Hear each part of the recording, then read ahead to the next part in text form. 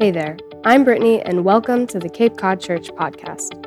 If you'd like to learn more about us, you can visit our website at capecodchurch.com. In the meantime, we hope you enjoyed this message in our current series.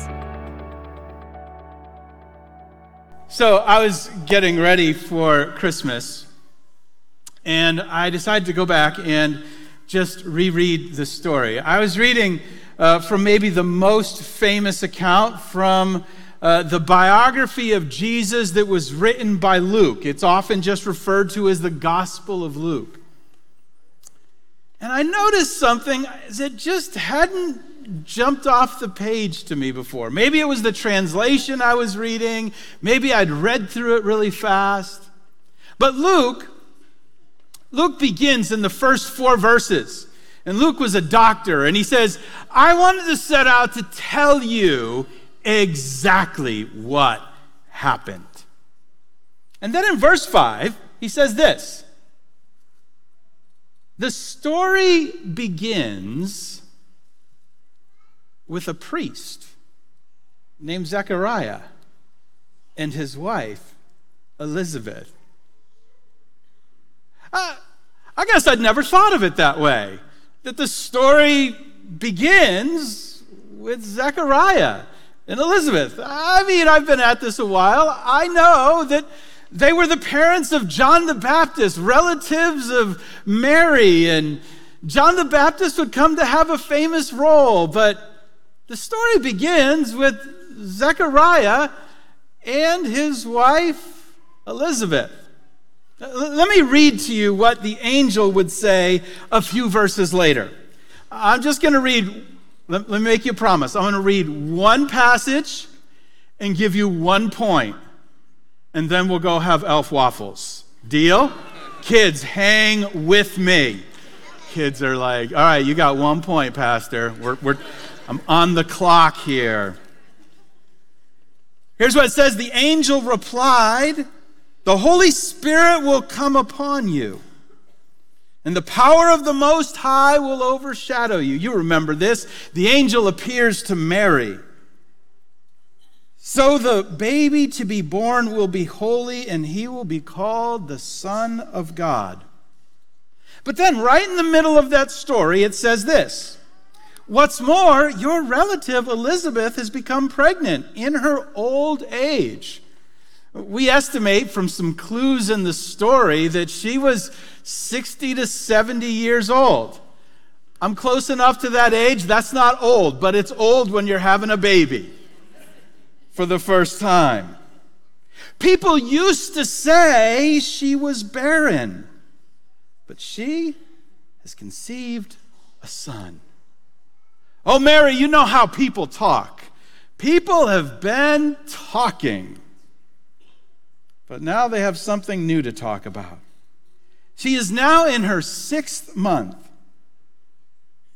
Verse 37, for the word of God will never fail. Mary responded, I'm the Lord's servant.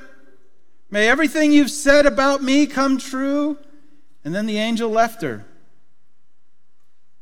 And then it says this, verse 39, it says, a few days later, Mary hurried to the hill country of Judea, to the town where Zechariah lived. This is no short journey, by the way. It's probably 4 or 5 days travel. And she entered the house and greeted Elizabeth.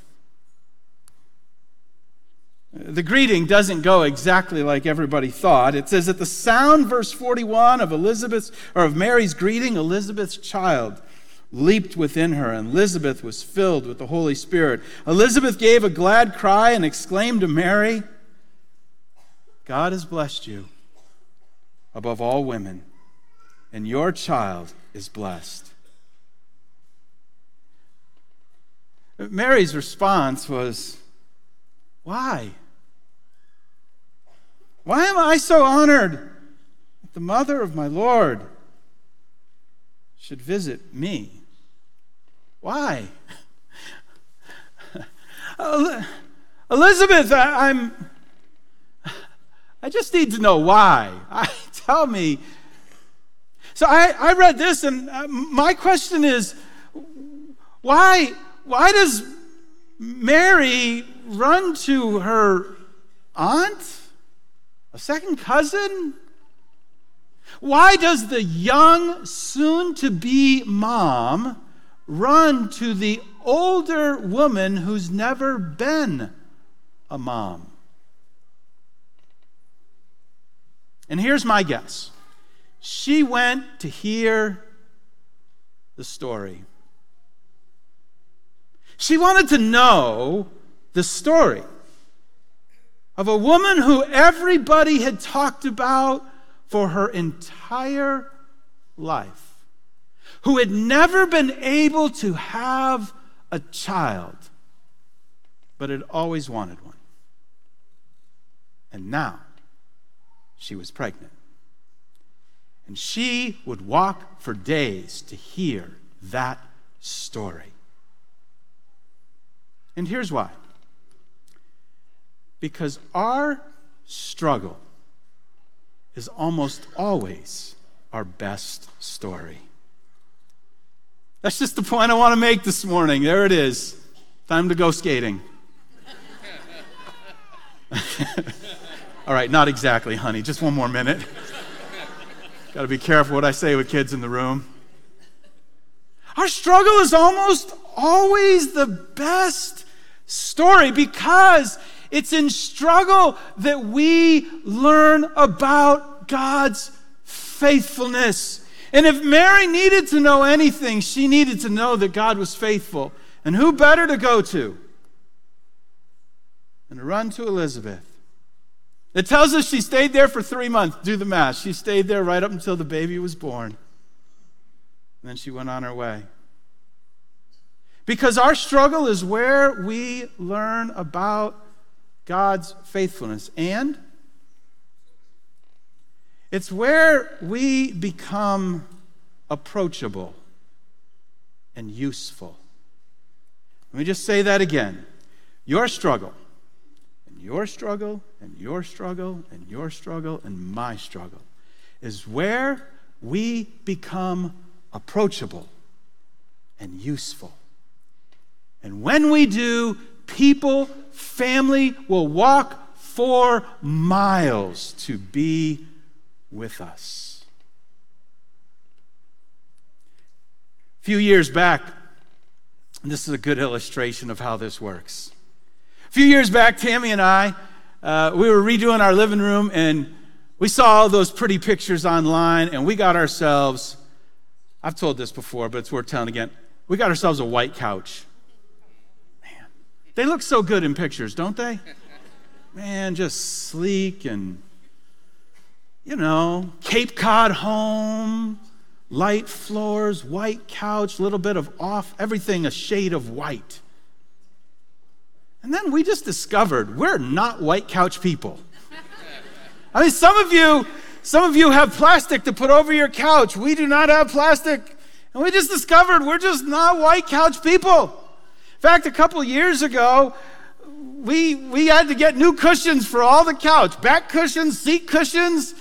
And that's when, and I ordered them, we measured them, went online, ordered them, and they showed up. And that's when we discovered, did you know there are different kinds of white? That's right. We did not know. I thought white is white. So we have a white couch and an off-white couch. Actually, we have a white couch, an off-white couch, and a used-to-be white couch. Right? Isn't that how it goes? White, off-white, used to be white. Actually, there's a 4th stage. Some of you are going to know exactly what I'm talking about. There's white, off-white, used to be white, and pillow-covered. Ours is pillow-covered. So I'm sitting there the other day, and Anita, who's our office manager and who kind of organizes all of our events, she messages me, and she's working on our staff Christmas party. We have an annual gathering for all of our staff and their spouses, and we usually go out to a restaurant somewhere. She wrote, I'm thinking of changing it up this year. What do you think about doing it at someone's home? And I thought, she's writing me. She's being subtle, not subtle. And I'm like, yeah, yeah, that would be fun. We could do that. I could show off my new fake Christmas tree. I love my Christmas tree. And I'm sitting there in the living room, sitting on the white, off-white, used to be white, covered in pillow couch. This is a true story. I had this moment where I looked down and I looked at the couch and I'm like, I don't want anybody to see this couch. We've been talking for a few years about replacing that couch, but it's like, when the kids go off to college, when the boy gets out of college and we can afford something, We just haven't replaced it. I'm like,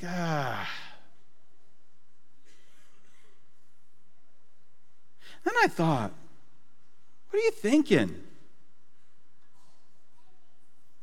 Nobody's coming to see your couch. Man, who cares about your couch?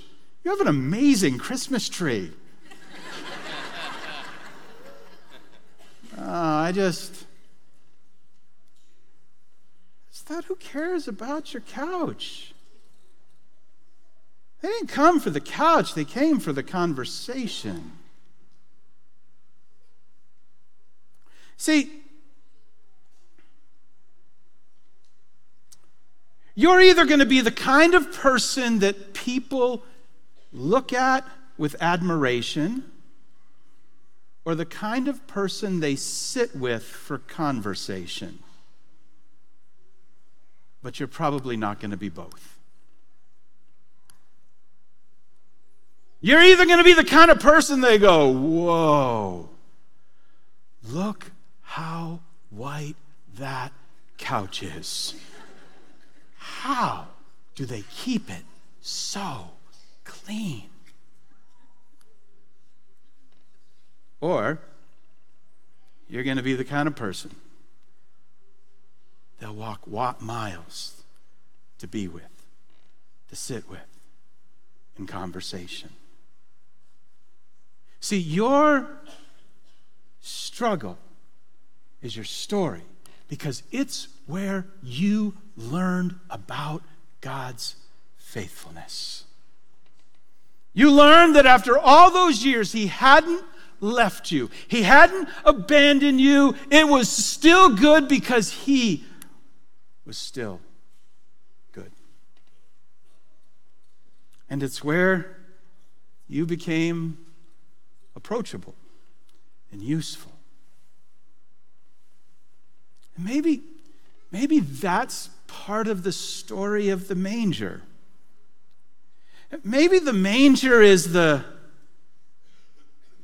off-white, used to be white, covered in pillows place. It's just messy and dirty, and it doesn't belong in the story, and it's where Jesus came to meet us in all of its simplicity and brokenness and messiness. He wanted to meet us at our level, and He came to have a conversation with us. In Him, we meet the one who is pure, unblemished, sinless, who came to save us so that we could come. We could approach Him. We could enter into a relationship and conversation. And we could say yes to Him. Yes to Him as a Savior, a Redeemer, the one who rescues us. So, would you bow your heads with me?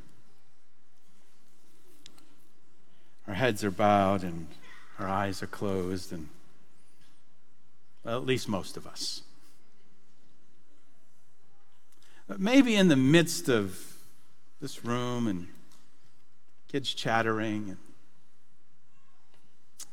maybe God's been at work in your life and He's been calling you. And I don't know how it all happened, but you got here today and you're ready to say yes to Jesus Christ. I just wouldn't want you to miss that opportunity. 2,000 years ago, he came to that off-white, used to be white, messed up couch of a manger. Approachable, human, to be our Savior. So that you could have the choice to say yes to his gift. And if that's you, if that's what you want to do, I want to invite you to do it right where you're seated right now. Just in the quiet of the moment, to pray together. Something like this. Dear God, you know me. You know my story. You know my secrets. Every place I've struggled. Every sin in my life. And this morning I confess it all to you. And I accept your grace, your forgiveness. Jesus Christ, once and for all, I say yes to you. I want to live my life fully for you. I invite you in once and for all. In Jesus' name, amen.